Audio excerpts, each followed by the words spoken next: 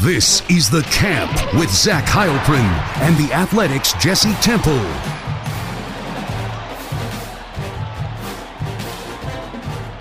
Yes, welcome into The Camp. I'm Zach Heilprin. That is the Athletics' Jesse Temple. Well, Wisconsin put up a better fight than I think maybe many were expecting. They still lost, though, to Ohio State 24-10. There's the 10th straight loss against the Buckeyes. It dropped Wisconsin to 5-3 on the year, 3-2 in Big Ten play. I believe there's a four-way tie for first in the Big Ten West. Plenty to get to, obviously. Braden Locke's performance, the injuries to Braelon Allen and Chimere Dike, and the defense's performance. But, Jesse, I wanted to start with this because I know it was a question that you were asking a lot of the guys after the game last night. Based on what happened last year, right? You lose the way that they did, 52-21. The game was 28-0 before Wisconsin even crossed midfield. This one, obviously, a four-quarter game where they had a chance a couple of times to go down for the tying score when it was 17-10 in the fourth quarter. Obviously, they didn't get it done. But the question was, how much further or how much closer were they to Ohio State? Are they to Ohio State than at this time last year? What kind of answers did you get, and what was your thought process in asking those questions and kind of what you got a response from those guys? Well, everybody remembers what happens last year unless they have temporary amnesia or selective amnesia, which you probably would want to. I mean, it wasn't even close. Wisconsin was down 4 touchdowns before the offense even crossed midfield, and it was two programs that looked like worlds apart, a varsity team and a Pop Warner team. And I know Wisconsin generally has played Ohio State much better at home, but we know Ohio State is always a measuring stick for Wisconsin. And just to see where the Badgers stack up, I think a lot of the players would say, and Tanner Bortolini was among them, he said it's definitely significant improvement from last year, but I don't think that makes anybody feel better. It feels like we should have been able to get it done, and we didn't. So, I mean, Luke Fickell talked about it, and I think he alluded to it earlier in the week, brought it up again after the game Saturday. Just there needed to be an ability for the players who were on the field last year to block out what happened, to say whatever happened last year has no bearing on this year. And yet at the same time, it's kind of hard to get that out of your mind and what Ohio State has been and what Wisconsin has been. So I think they showed some good things, but I also think it's interesting because Wisconsin as a program, the Badgers don't want to be a program that has to settle for feeling like, well, we played well enough to give ourselves a shot late in a game. That's not why Wisconsin brought Luke Fickell here. That's not what Wisconsin wants to be about. But right now, when you compare where they were a year ago and where they're trying to go and how slow it's been, it does feel like perhaps a moral victory, even though Fickell doesn't want moral victories, if that makes sense. Look, the game was a one-score game in the fourth quarter, so you have to say that it was a close game. But did you ever feel sitting there that Wisconsin was going to win it? Even after when they tied the game at 10-10 with the great no-look or whatever you want to call it, Braden Locke touchdown to Will Pauling, it's 10-10, and Ohio State goes right back down the field and scores a touchdown to take the lead back 17-10. Was there any moment there where you thought, Wisconsin's going to win this? I don't think there was a moment where I thought, oh, Wisconsin is going to win this. But there were several moments where I thought, oh, this game is a lot closer than it should be. And if Ohio State continues with its miscues and lets Wisconsin hang around, then maybe the Badgers can shock the world. I didn't have a moment where I said, oh, Wisconsin is going to do this. But you look at the defense getting 3 first half turnovers. Ohio State was able to move the ball, but continued to make mistakes. So we knew they had the most talented players on the field, but the Badgers kept hanging around. So when it gets to 10-10 and you see Wisconsin go down the field on its opening drive in the third quarter and Braden Locke looks so cool, calm, and collected, throws the touchdown pass to Will Pauling, at least it's like, oh, they have a legitimate shot here. And this is not just a pie in the sky vision. Yeah, again, Ohio State had the 2 best players on the field on offense, right? Like Marvin Harrison Jr., as I said, I think I said it on Temple and Heilprin, maybe said it on the camp as well. He to me is the best skill player in the country. Two of the catches that he made, I mean, there were a lot of really impressive catches, but the two ones down the field, including the touchdown where Nazir Forkarine was right there, and he still makes the catch for the touchdown to make it 17-10. Those are just plays that nobody on Wisconsin's roster can make. And then getting Travion Henderson back was the difference. Ohio State's run game has not been very good this year, but with him in the backfield, making guys miss, breaking tackles, getting some explosive plays, they had the two best players on the field. And so it always felt like whenever Ohio State needed to play, they were going to get it from one of those two guys. I think we talked about it on the way to the walking back to the cars last night was, I wasn't overly impressed with Kyle McCord, but because of what they had at the two skill spots, it made all the difference in the world. And so I never felt like Wisconsin was going to win it. They had some opportunities to at least put themselves in position there when you're down 17-10 and you get the ball a couple different times. But look, they were outgained 407 to 259. Ohio State converted 50% of their third downs. The defense gave up 10 explosive plays, according to Wisconsin's how they decide explosive plays, which is any play over 15 yards, whether it's a run or a pass. And, take away the sack yardage now. Wisconsin's 4 of Wisconsin's 5 Big Ten opponents have run for at least 200 yards.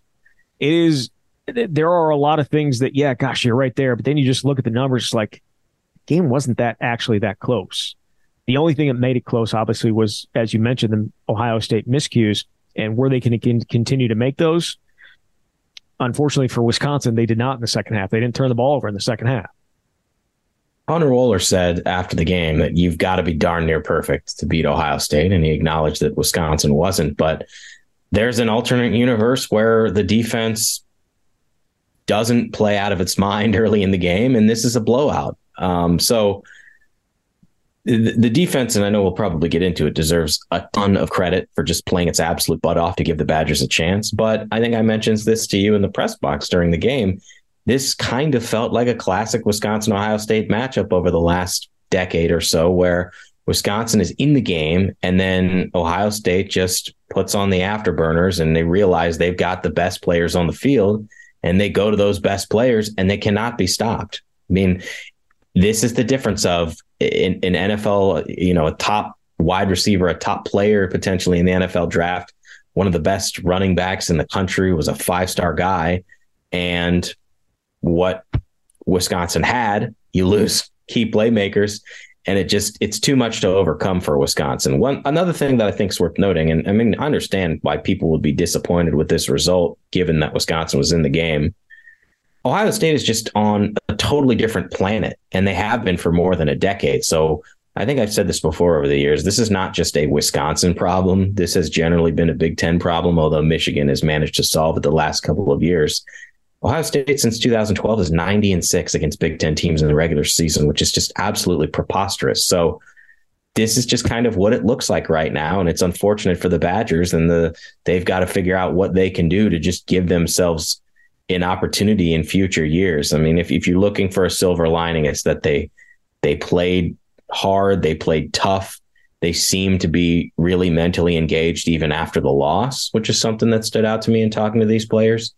But all of that stuff doesn't make a difference when you get on the field and the other team has more talent and is able to execute when it matters most.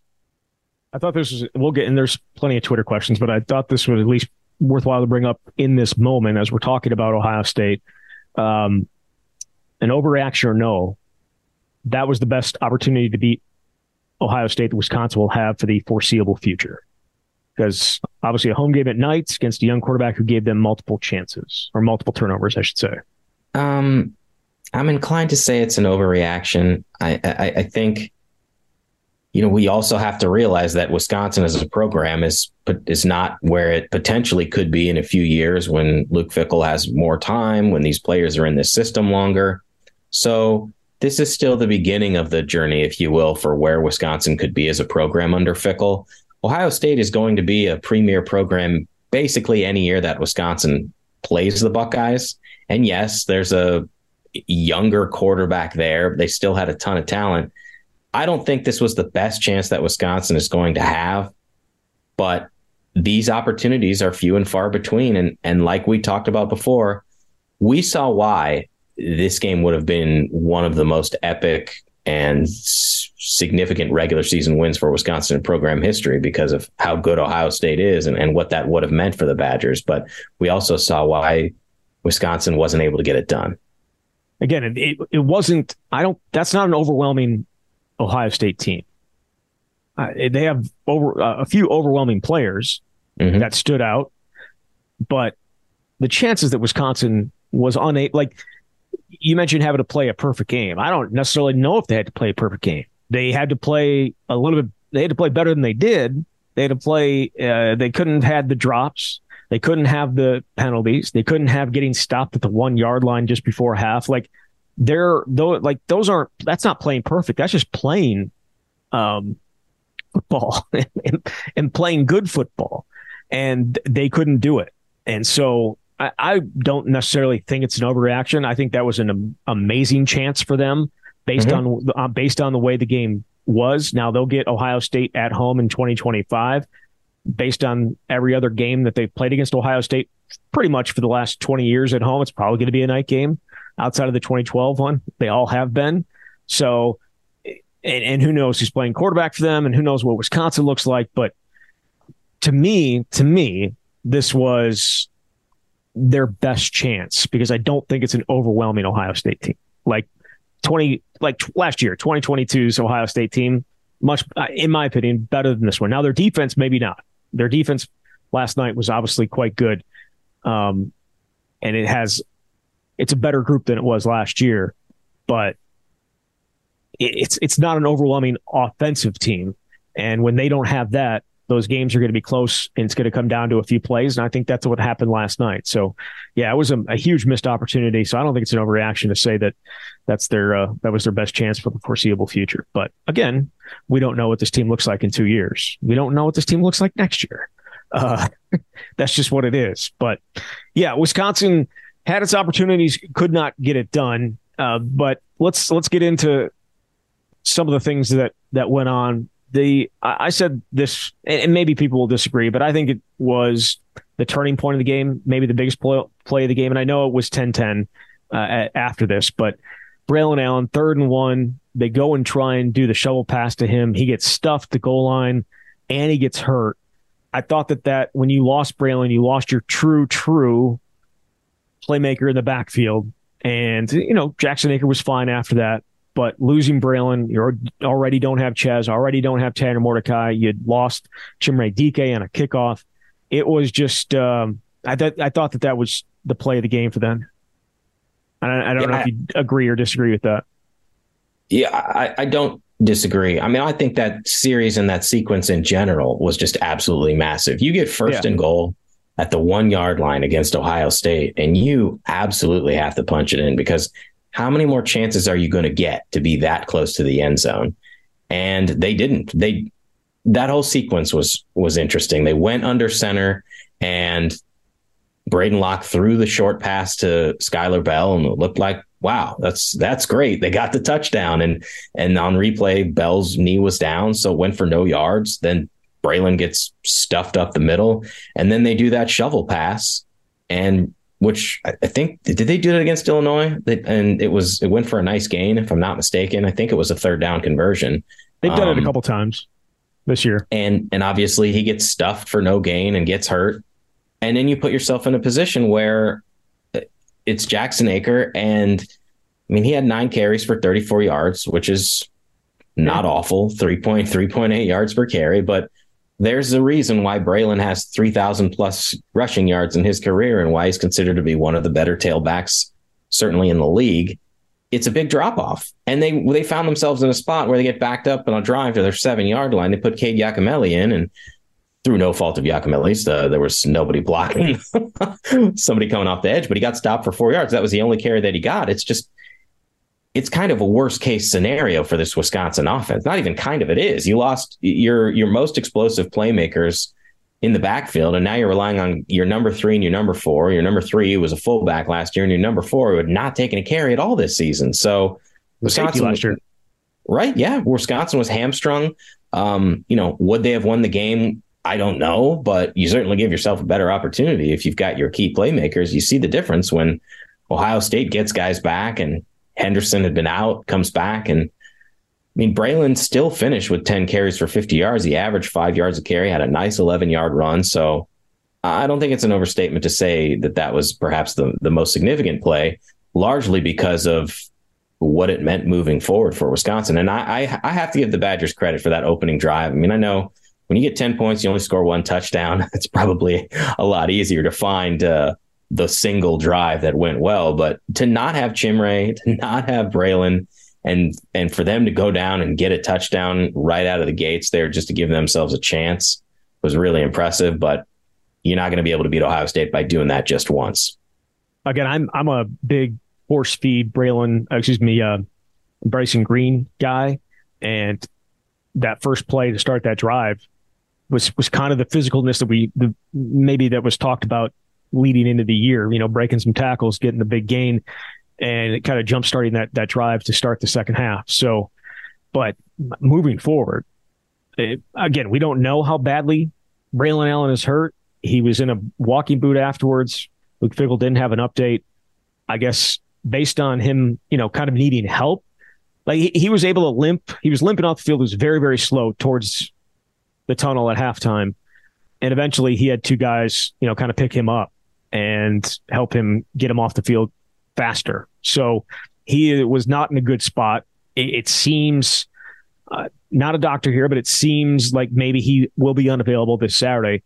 And now you're going Jackson Aker, you got Cade Yakameli and Grover Bortolotti are three running backs that have played in a game now. Nate White, I know some people were asking about him and as part of the Twitter questions. If he was ready, he would have played last night. You know what I mean? It's not. I don't think they're trying to hold his red shirt. Now, again, they only have 4 games left here in the regular season, so technically they could play him now and not burn the red shirt. But I don't think that is an issue for them. If he was ready and he was going to help them win a game last night, he would have been out there. I don't think he's ready. So they have a major concern in the backfield. And again, Indiana has not been very good against the run, been a pretty good pass defense, but haven't been able to stop the run very much. I'm interested to see how Wisconsin goes about trying to attack that. Maybe different guys. I don't know how they're going to attack it, but that's irrelevant. What does this offense look like now without Mordecai, without Ches Malusi, potentially without Braelon Allen, potentially without Chimere Dike, who was trying to come back? He was running around on the sideline in the second half. He was trying to get back in there, but they didn't. They never actually did put him back out there. What does this offense look like going forward? Well, it's going to be one that you would think has to lean on Braden Locke in the passing game a little bit more. And I know the stats can be skewed a bit when you are trailing, but you don't have Braelon. They ended up with 25 carries, and a couple of those were Braden Locke sacks. They passed the ball 39 times. So, and I guess in part, I think I can get caught up with a ratio. And even when I've asked Luke Fickell about this, and Phil Longo said the same thing, they don't look at it in terms of run pass ratio. They look at it in terms of yardage. So if it takes X number of pass plays to get to 250 yards and X number of run plays to get to 250, that's the balance that they look at. But just in terms of how the distribution and the play calls are going to go, it's difficult for me to see a situation where you got to rely on the ground game and Jackson Aker's carrying the ball 29 times like Braelon did last week. Now, if you don't have Braelon, you may not have much of a choice. And Aker has had some good moments, but I don't know what it looks like, because the problem here is it'd be one thing if we were talking about wide receivers that were playing to the level that we thought they were going to play at when we saw preseason practices or spring ball. They really haven't, at least consistently. I mean, some of that is Braden Locke is a young quarterback, but there are times where he gives them a chance. And as you've indicated in previous games, you got to give your quarterback a chance. And there were times where they just did not against Ohio State. So it's hard for me to say exactly what it looks like. But what I can tell you is if they don't have Braelon, while they already don't have Ches, it's not a good situation for the offense. It's a really, really tough situation for an offense that right now is averaging 24.8 points per game on offense. Do you know where that would rank in the last What's the last team you think's averaged fewer points than that? Wisconsin team that's averaged fewer points than that. Well, you know the answer, don't you? I do know that last week in the story that I wrote ahead of the Ohio State game, and they were averaging 26.9 or something like that. Yeah, that would have ranked last year. That would have ranked 25th in program history. So it's been a while. It's been a while since they were under 25 a game. I thought it was pretty recent. Didn't they have back-to-back seasons where they were under 25 a game? Or am I mistaken on that? You know what? I keep my Wisconsin fact book with me because I'm a nerd next to me, and I don't think I have time to stall to find it. So why don't you just tell me? I already did look at it. So last year was 26.3. The year before that, 25.4, and then 25.1. You have to go all the way back to 2004 to find a team that averaged less than they're averaging right now, which is 20.8. So now you're doing it without your best players. The defenses that they're going to play down the stretch, Indiana, Northwestern, Nebraska, Minnesota, are not poor defenses. You look at just in total defense, Nebraska's 5th in the conference, Minnesota's 7th, Northwestern's 10th, Indiana's 12th. But I think Nebraska's defense is certainly improving on a regular basis. They're giving up 18.6 points per game. Minnesota's giving up 22. Northwestern's at 26. Indiana's at the bottom at 29.8. But when you don't have your playmakers in the backfield, it makes things so much more difficult because they do want to, this is the air raid. I get that, but they do want to be able to run the ball, and they've done it at times effectively this year. But now, that was with Ches and Braelon. Now you don't have, then you didn't have Ches. Now you don't have Ches or Braelon. You're going to be turning to a former fullback to be your lead back likely. And guys on the outside that have not necessarily made their quarterback better in large stretches this year. I thought Bryson Green had a good game last night. I thought Will Pauling probably wants maybe a two catches back, or I should say 2 plays back, where he could have had first down catches, but couldn't hold on to the ball. Braden Locke overthrew him on a couple of them. But I think the one guy that you look at and made some amazing plays against Illinois, but did not come up with the big plays that he needed to yesterday, and that was Skylar Bell. And there were opportunities for him to, late in that game, to make catches, put Wisconsin in either 3rd and short or 4th and short, and he couldn't do it. And those drops have been, I don't want to say a consistent theme, but an unfortunate theme for him. And I know you have better data than I do to back that up, just in terms of being able to look at drops through Pro Football Focus. And I know those numbers are not the great, they're not necessarily how Wisconsin would grade their players, but the way that Skylar Bell played against Illinois to come back, and he talked about how the confidence that he gained from that catch late in the Illinois game to come back and to play and have some of the drops that he did on Saturday against Ohio State has to be disappointing. Do you have those numbers? I do. So thanks for talking long enough for me to find them. Yeah. People get that now, right? You understand why I'm babbling there, because I say something, and I know Jesse's going to go look it up. So I'm looking at the Pro Football Focus numbers, which include all the games to date. And according to their statistics, and those may not be official statistics, but either way, they do a pretty good job. Skylar has the most drops on the team, which probably doesn't surprise anyone. He has 6 drops this season. And Will Pauling is second with 4. Then you've got Hayden Rucci, Chimere Dike with 3. Tucker Ashcraft has 2, and a couple other guys have 1. So that's a problem, no doubt about it. He acknowledged that he hadn't played up to his standards after the Illinois game, but and late, they went to Vinny Anthony late, right, in the slot. Yeah. I don't know what you do other than, because he's got the talent. It's just, you've got to be able to rely on your guys consistently, especially in games like that, when you know the opportunities for success are so limited. If you get a shot, you got to take advantage of it. Yeah, you have to hold guys accountable. And if you're going to drop the ball, and again, he's not trying to drop the ball. This isn't this maybe this is the Paul Christ in me. He's not trying to drop the ball.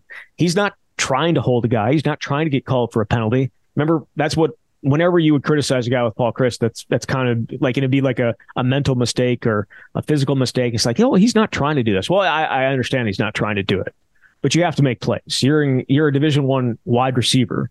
And I know Braden Locke, especially on the touchdown that was taken off the board, blamed himself for that throw being a little bit low, forcing Skylar to go down and get it.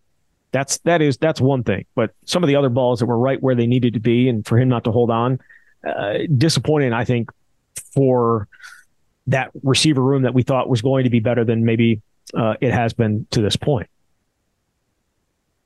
So that was another Twitter question that I got from that was another Twitter question that I got from the folks is, this wide receiver room, is it worse? Is it better than what? I mean, it's obviously not better than what we thought it was going to be. Is it worse than what we thought it was going to be? Yes. I mean, you could be like, oh, well, they're about the same. I mean, they're about what we thought they're going to be. They're not. No, they're not. And to me, I still feel like the talent is there, and maybe people are rolling their eyes. It's obviously in part the lack of execution, but I certainly thought CJ Williams would have a bigger impact. We've seen Bryson Green have his moments. I mean, you look at these numbers. He was targeted 9 times against Ohio State. He caught 2 of them. So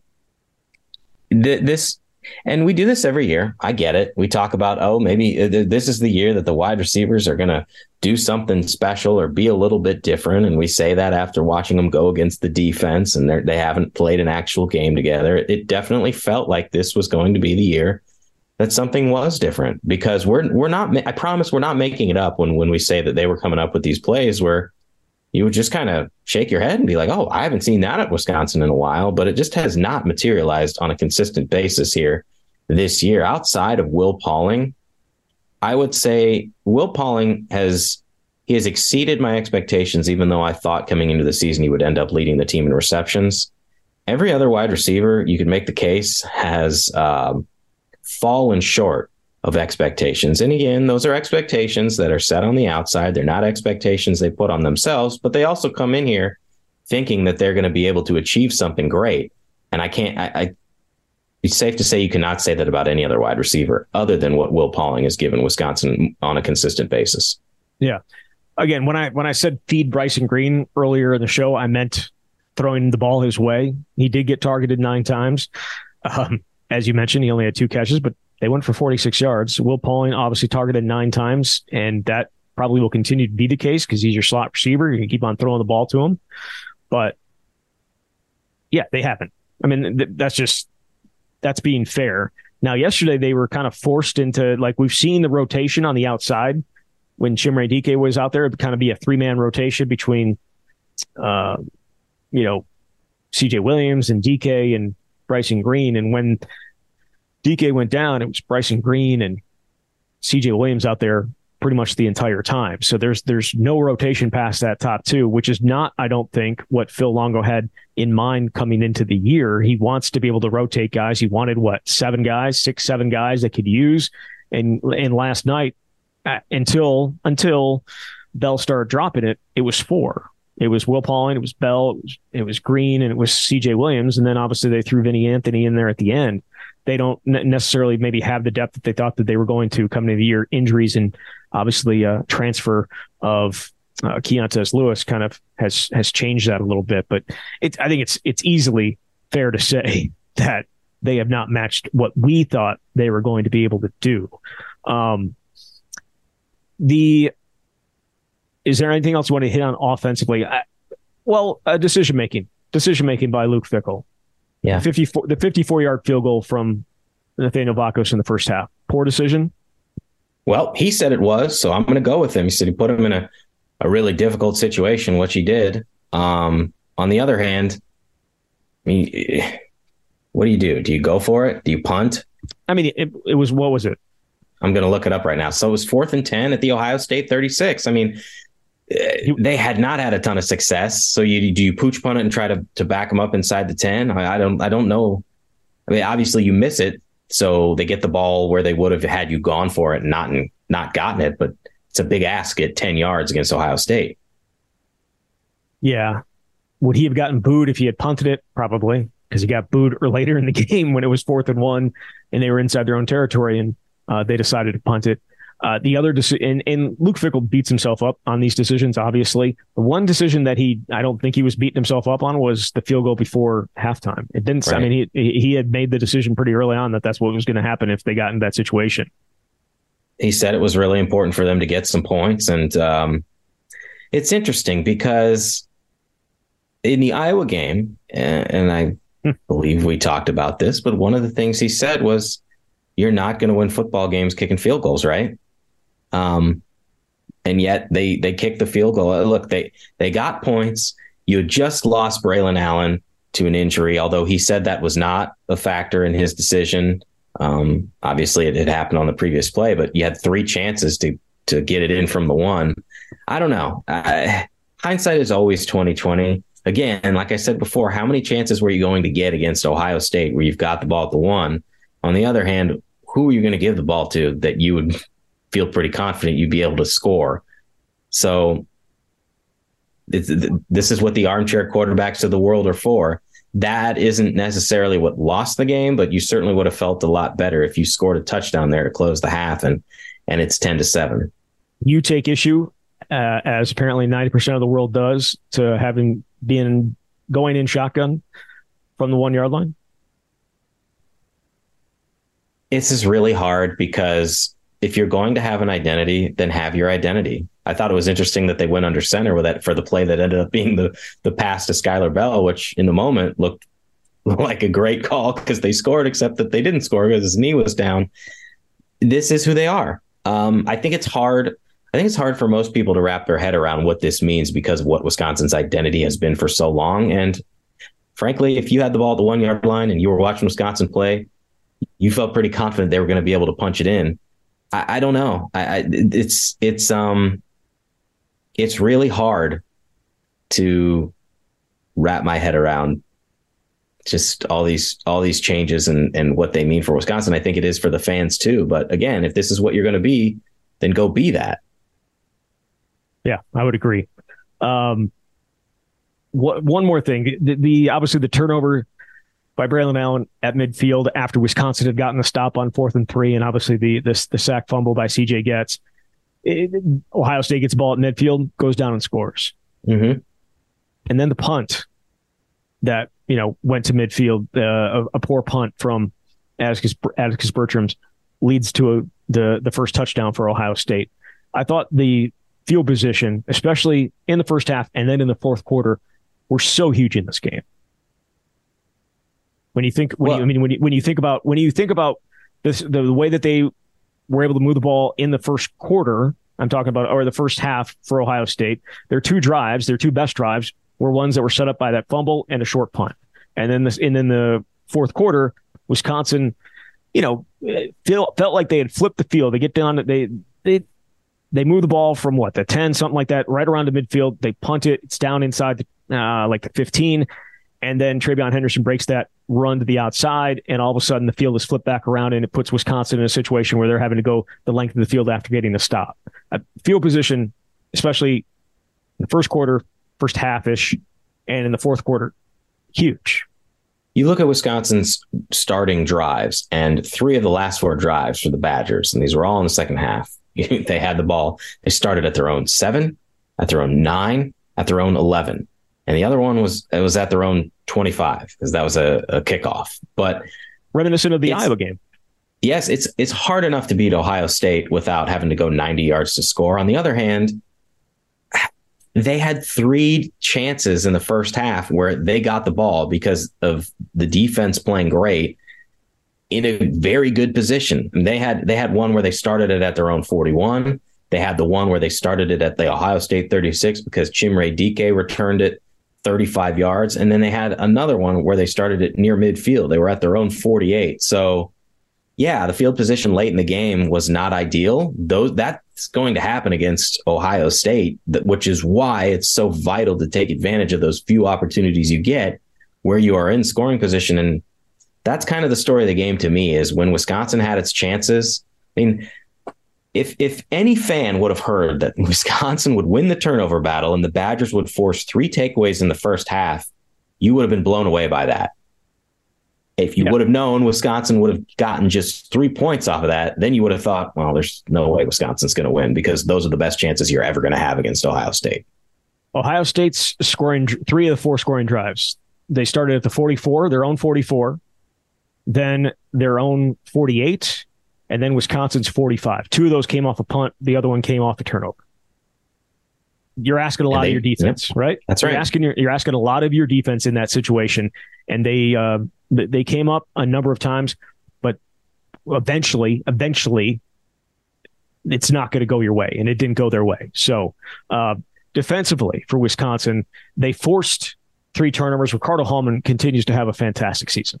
I mean, the play that he made on the interception was just a great drive of the ball, and it was in zone. And they were able to, eyes back to the quarterback, make a play on him. And they had a lot more success with zone than man, though there were, again, at times breakdowns even in the zone.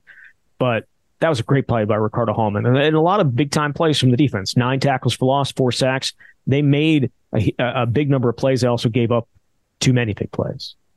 They did. On the other hand, I look at it like they did everything they could to give Wisconsin a chance. And yes, they gave up 3 touchdowns. Marvin Harrison Jr. is going to get his. The touchdown against Nazir Forkurian is like, what are you going to do? It's almost one of those, you throw your hands up, right? You can watch that replay, and it looked like Forkurian's hand was blinding Harrison, like it was in his face mask. And if you're going to go and make that play, then tip your cap. And obviously the one over the middle, Harrison sprung loose and Henderson had the touchdown. But Wisconsin's defense made enough plays to keep Ohio State on its toes, to make the Buckeyes feel uncomfortable. And you mentioned 9 tackles for loss, 4 sacks. And Hallman had the pick. And earlier in the game, he had a great pass breakup in the end zone where he was defending Marvin Harrison Jr. So he's been outstanding. He's got 5 interceptions this year, which leads the league. So, it's hard to put any of this really on the defense, even though certainly late in the game, it's a 1-possession game. You need the defense to hold up. They can't do it. But they were on the field so much. The time of possession ended up being Ohio State had it for almost 35 minutes and Wisconsin had it for about 26 minutes. So, Ohio State ran 69 plays. I know Wisconsin ran 64, but when you've got an offense that's that explosive and you're out there for 69 plays, there are going to be some where you don't have your best performance. But overall, I was just so impressed with the way they performed to give Wisconsin a chance. Yeah, it was. I think it was a step in the right direction for them, for sure. Mm-hmm. And I'm saying that after Ohio State got 407 yards of total offense, which it's like, that's Ohio State for you, man. It is Ohio State. It is Ohio State. And again, I'm going to keep on coming back to the idea that I don't think this is as an explosive as an Ohio State team is, but when you put those two, Marvin Harrison, Travion Henderson, on the field together, that offense is a much better version of the offense that we've seen from Ohio State this year. That was very, very impressive. And it gives them, I think, a very good chance going forward of not just winning the Big Ten, but having a chance at, winning a national title. We'll see how that Michigan game goes because, we'll see how the Michigan game goes. Because Michigan's defense is giving up 5 points a game right now. That, insane. Little insane. Best Halloween outfit, by the way. Got to give a shout out. The best Halloween costume, and it was wild at Camp Randall Stadium. The Jumbotron was panning, and they found the guy. And I know they do this probably in every stadium this weekend because it's an easy laugh. But he had the Michigan gear on, and he had a fake camera. I love it. It was fantastic. It was great. You're right. It probably probably is everywhere, this weekend and next weekend probably. All right. Let's get into some of these Twitter questions. A lot of Phil Longo, I don't want to call it hate, but maybe dislike with some of the questions. Salvador says, and this one actually drew some responses from other people. There was a little bit of a fight in my mentions last night, but he said, what was Luke Fickell thinking hiring Phil Longo? Well, I know we've asked Luke about that, and he said it was less about scheme and more about people and the relationships that they had. Obviously, almost hired him or tried to hire him at Cincinnati, and it didn't work out. He has a track record of success. I'm not going to look. We know what this year has been. It has not come anywhere close to meeting expectations. I think Phil Longo would tell you that as well. And of course, when we had a chance to talk to him last week, he also wanted to tell you that some of the top playmakers haven't been available, and that has been a challenge as well. But it's 8 games, and I want to see what this looks like in subsequent years. I want to see what it looks like next year. And I don't know what the roster is going to look like or how significantly they'll attack the portal in key positions. I'm not going to pan the hiring right now. He has had success other places. It's just proven to be way more challenging at Wisconsin with the personnel. And I don't want to make an excuse about the injuries because it's not like they were blowing, everybody, blowing past everybody when people were healthy. But I think this just needs more time. And that's unfortunate for people who are so excited. Look, losing, I know we've talked about it. I'm going to continue to harp on it. Losing Ches Malusi is the biggest loss by far. You can say things you want about Tanner Mordecai. I could say about Braelon Allen. Losing Ches Malusi was huge. He was very, very good in this offense. Very, very good in this offense. And they miss him more than I think anybody. Maybe people did realize how much they would miss him when he went out, but they miss him hugely. I mean, it's off the charts how much they miss him in this offense. They need a type of player like him at running back, and they don't have it right now. Braylon's fine. He's not the explosiveness that Ches Malusi brings to it. So they certainly missed that. Ryan, our guy Ryan Wing says, why not go to Trey Wettig full-time at guard? I assume, that's the question. Because they like Joe Huber and Michael Furtney. I mean, they were using a rotation, and then in the Illinois game, they didn't use a rotation. Fickle talked about it afterward that he wanted to see what the top group had for the first few series, and I guess he liked the way things were headed, and they didn't use them at all. And Wisconsin won that game. So, I mean, I don't know. Obviously, we haven't had a chance to talk to Jack McNeil Jr. since the preseason, but did you find it to be that significant of a difference if it was Huber or Furtney and Wettig wasn't in? I mean, I watched Trey Wettig last year struggle at guard, so maybe things are different this year. I continue to be very, very surprised that Joe Brunner can't find a way on the field. Mm-hmm. And again, I know that's probably a result of recruiting rankings more than anything in my mind, but that he has not played significant snaps in any game in his first 3 years with the program is just, I shouldn't say any snaps. I guess he did get a snap against Oklahoma State on a touchdown and flattened his guy, but there has to be something there that just isn't matching up because they have he's a 4-star recruit, right? And JP Benshaw's 4-star recruit. You got Nolan Ritchie, a 5-star recruit. You have a whole bunch of guys sitting behind the offensive line right now, and none of them able to crack into the offensive line rotation. That is a bit surprising, but Joe Brunner probably more so than anything. In terms of Trey Wettig, I don't know that there's a huge difference between any of these guys, to be honest with you. And so I'm not gonna sit here and say that he needs to be in there. I will say I don't think Michael Furtney's been great. But I'm not an offensive line expert, so I'll leave that to people that actually can grade and understand offensive line better than me. Brunner's a redshirt freshman, so I mean he's got a lot of time. 2 years in the no, he's a red. He played as a true freshman last year. Is that right? He played in 4 games, so he got the red shirt. Okay, all right, that's my bad. Either way, I figured because of his pedigree coming in that he would be able to force his way onto the field, and he hasn't been able to do it yet. Maybe I'm a little too fast at that. Thank you very much for pulling me back down. But I'm talking about significant snaps, like in meaningful action. The bowl game, I think, is the only time that he played when the game was still in doubt. I don't know. Yeah, I mean, that's what I'm saying by that. Like he hasn't played any meaningful snaps in the first 2 years with the program. Again, maybe a little bit overreaction by me, and that's fine. Trap says, describe Cade Giacomelli's run style. Will they need him to contribute? Oh, well, if Braelon Allen isn't healthy, they're going to need him to contribute in some capacity. That's why he went out there to start a series with Wisconsin backed up at its own 7. His running style, from what we've seen, it's speed, but he's got some physicality to him. Like, he is built if you're up close to him. I mean, it's not like, I don't know. We saw shifty. We saw the 40 times or whatever, and he was among the faster types of players, but he's got a different body type than I think what you would envision somebody where you would say they're a burner and they're, 4.38 speed or something like that. So I think it's a little bit of a combination, but that is something that he thinks can help him.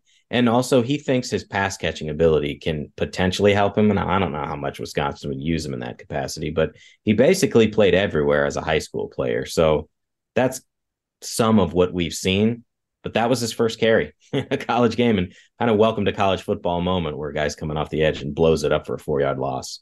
Certainly not an ideal situation to walk into. No. Right.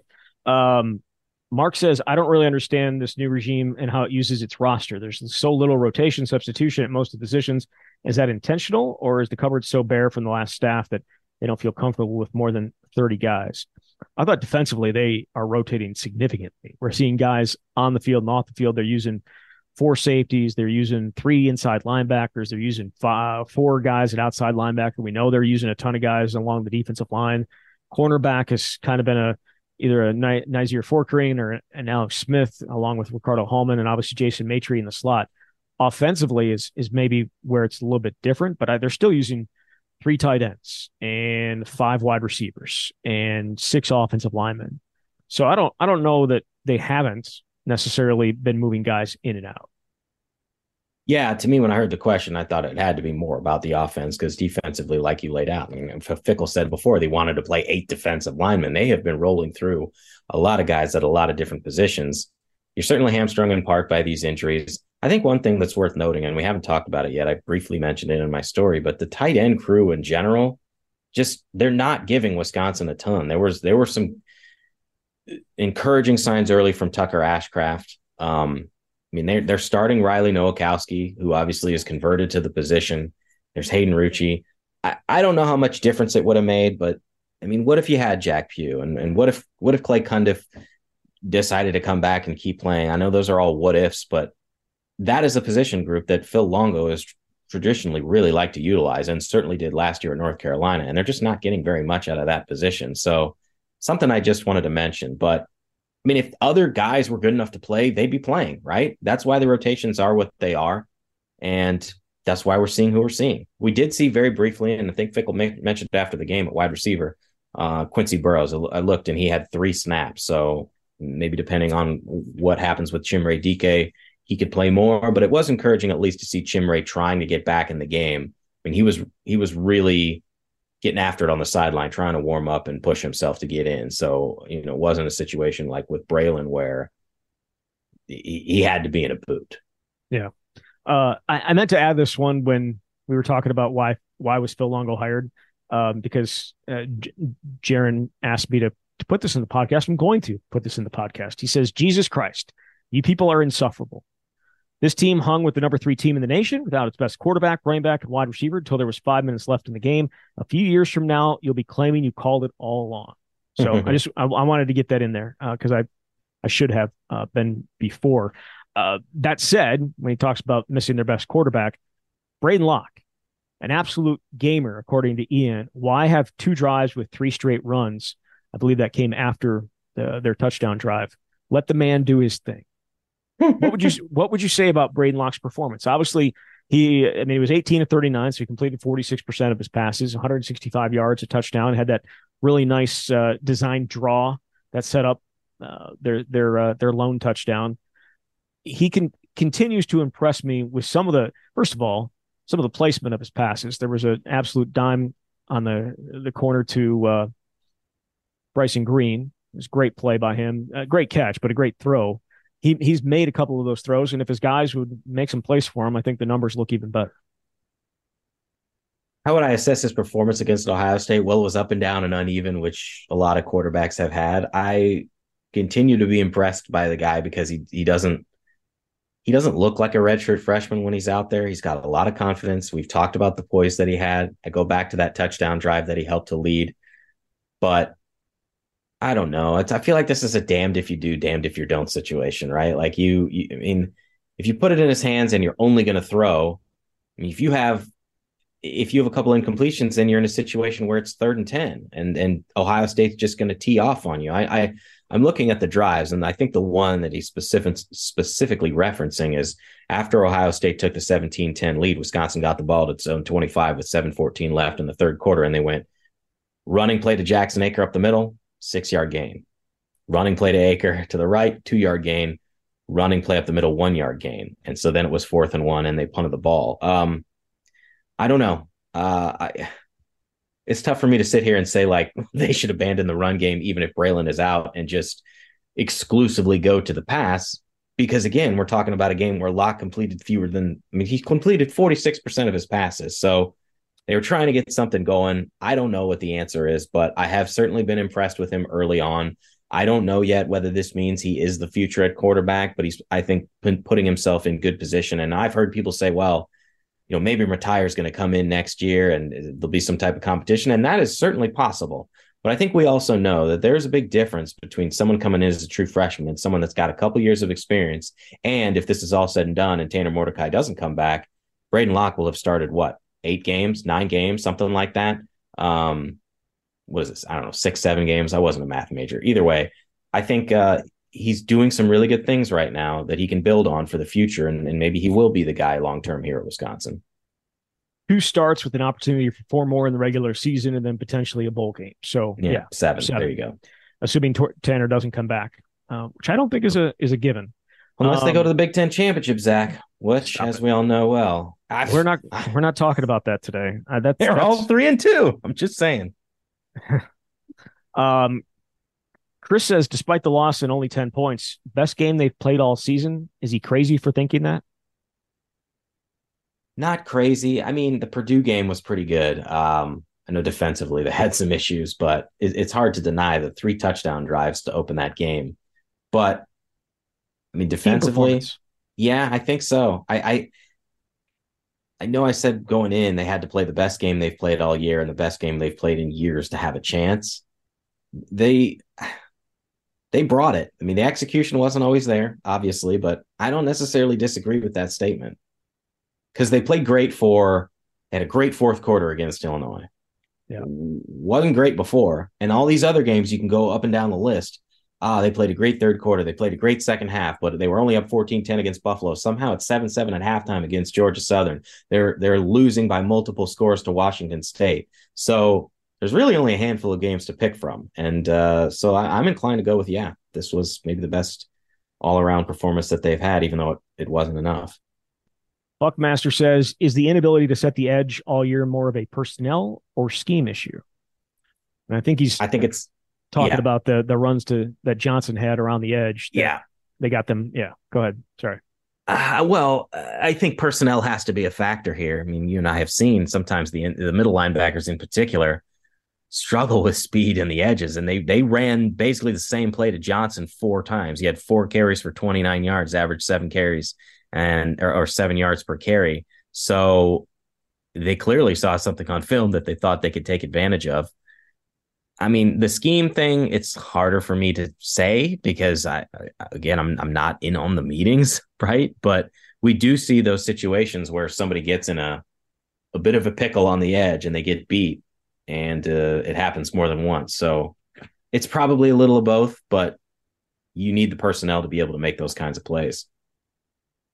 You do. Josh says there seems to be a dramatic difference in the number of drop passes when Locke is the quarterback. Is it the location of the passes or velocity or just a lack of focus by the receivers? Has there been a dramatic difference? I don't know. We were talking about drops early. You have the numbers. Well, yes. I mean, the drops that stand out to me early were some of the passes down the field to Skyler Bell. So without going back and looking at it, you listed some of the numbers there. I don't know how recent those numbers are, or if there's something that have just popped up in the last 2.5 games. So, man, I wish I had the time to go and I get it. Break this down. I mean, I think. Go ahead. Well, I mean, and I don't think these are fully accurate because you and I have seen and talked about certain situations where we would call it a drop, and it hasn't been credited as a drop here. But again, since these are the numbers that I have, I mentioned that Skylar's got what Pro Football Focus registers as 6 drops, and it says 4 of those have happened in the last 2 games. So 2 against Illinois, 2 against Ohio State, and we know that Locke was the starter there. Some of it may be coincidence. There are also some situations where Locke delivers it with a lot of pace.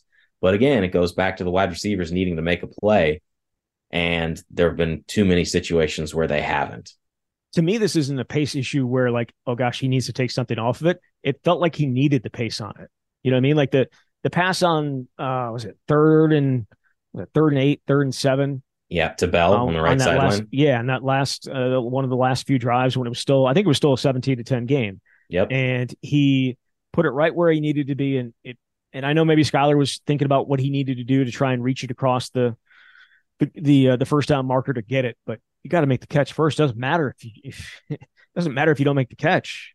If like it doesn't matter where you are on the field if you don't make the catch. You got to make the catch, and then you put yourself in maybe a 3rd or a 4th and short, and it makes it something that you can actually go for as opposed to having to punt it away. And then there was one later on. I think that might have been after Ohio State took the lead at 24-10. He had one on the other sideline, and I think that may have been the end of his night. But those are plays you have to make, especially when you're a guy that has played as much football as he has over the last 2 years. And I don't care who the quarterback is. You got to make the play.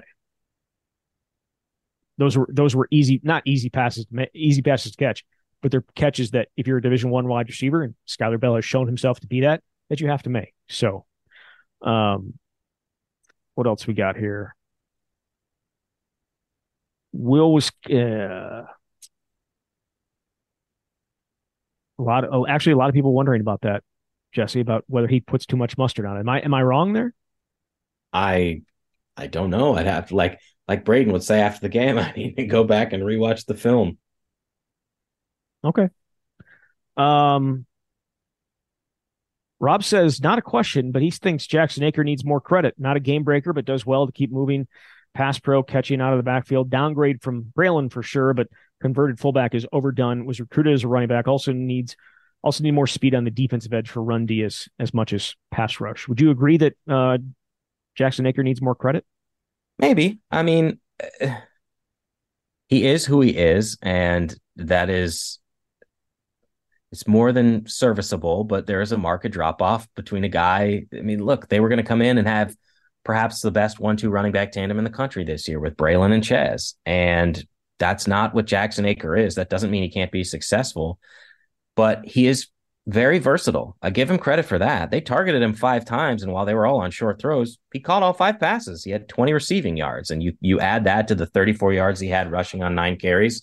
He's adding. And I think we did give him praise a couple games ago when he had to go in there and he was showing his physicality. I mentioned there was a pass that he caught in the left flat against the team a few weeks ago, and he lowered his shoulder and knocked the DB over. So he's got that skill set. I think it's just challenging when you're looking at who Wisconsin had before. And if your expectation is that it's going to be seamless and there's not going to be a drop off, well, I know the players would say that. That's just challenging. And that's no knock on Jackson. Like, I have been very impressed with what he's done when he has come in, but we're talking about a guy who rushed for 3,000 career yards here, and Ches Malusi, who, as Phil Longo said, was the most explosive player they had on offense, and it's hard to match up.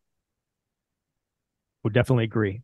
Mike says he never saw practices, but he listened and read how Locke knew the offense better than others. Now he sits there wondering, why did the Badgers go with Mordecai, thinking he was a 1-year deal? Where would the team be now had Locke played more earlier? It was never in question is the thing. I don't know. That's a tough one. I don't know that they would be. You would say they'd be in better position, presumably because Locke would have played all season and wouldn't be adjusting here at midseason. But Mordecai was clearly the number one guy. I mean, I know that statistically it didn't show up a ton early in the season in terms of big numbers, but the experience was invaluable. The leadership was invaluable. His mobility is something that Locke didn't have, and he delivered a ton of big plays and throws and practices. So to me, it was never in question. You think expectations for Braden Locke were so low that people are now, oh gosh, yeah, I do in part because you look at the numbers. Go look at the numbers; they're not great. Yeah, I go back to what I wrote about way back in the spring, and certainly the start of this season, or even before the season began. Like, people were so excited about Tanner Mordecai coming here. Braden Locke, frankly, was an afterthought. He was the third of the 3 transfer quarterbacks. People were way more excited about Nick Evers. Now, that may have been in part because he was the first one to come on board, and people were thinking like, oh my God, Wisconsin got the type of quarterback that it never used to get. And top 10 quarterback in his class. Right. People thought, and I was among these people, I kind of assumed that, well, look at all this athletic talent, look at the accolades, he's going to come in and vie for the backup job. And much like this is different. It was never even close. Braden was number 2. Evers, was fighting to be the 4th guy. So, but Braden was the 3rd of 3. And by that time, I think people were just kind of like all in on the other 2 quarterbacks. But you're right. The stats haven't been great, but I also think there's something to be said for acknowledging that he's a redshirt freshman, and then these are his really first real college snaps. So I don't think he's, especially the Ohio State game, like, he's not the reason they lost. And I think we've seen there have been seasons or games where the quarterback was so poor that you're just like, my God, is there anybody better? And Braden has made some big time plays that make you go, oh, if he can do that right now as a redshirt freshman, what could he be in the future? Jay says, will the poor offensive performances all year adversely impact the program's ability to get the championship level long term? Didn't they need this year to be great in order to get momentum in recruiting and outside the fan base? Currently, no one outside UW thinks of UW. Momentum is lost. Well, I thought they needed this year just to establish that the plan that Fickell was putting together was working to build momentum. But I would not say that what's happened this year will prevent Wisconsin from being able to go out and get people. You look at the recruiting class in 2024 as it stands at this point, it's been a top 25 type class. Now, it may not end up that when some of the big boy programs get their guys later in the recruiting cycle.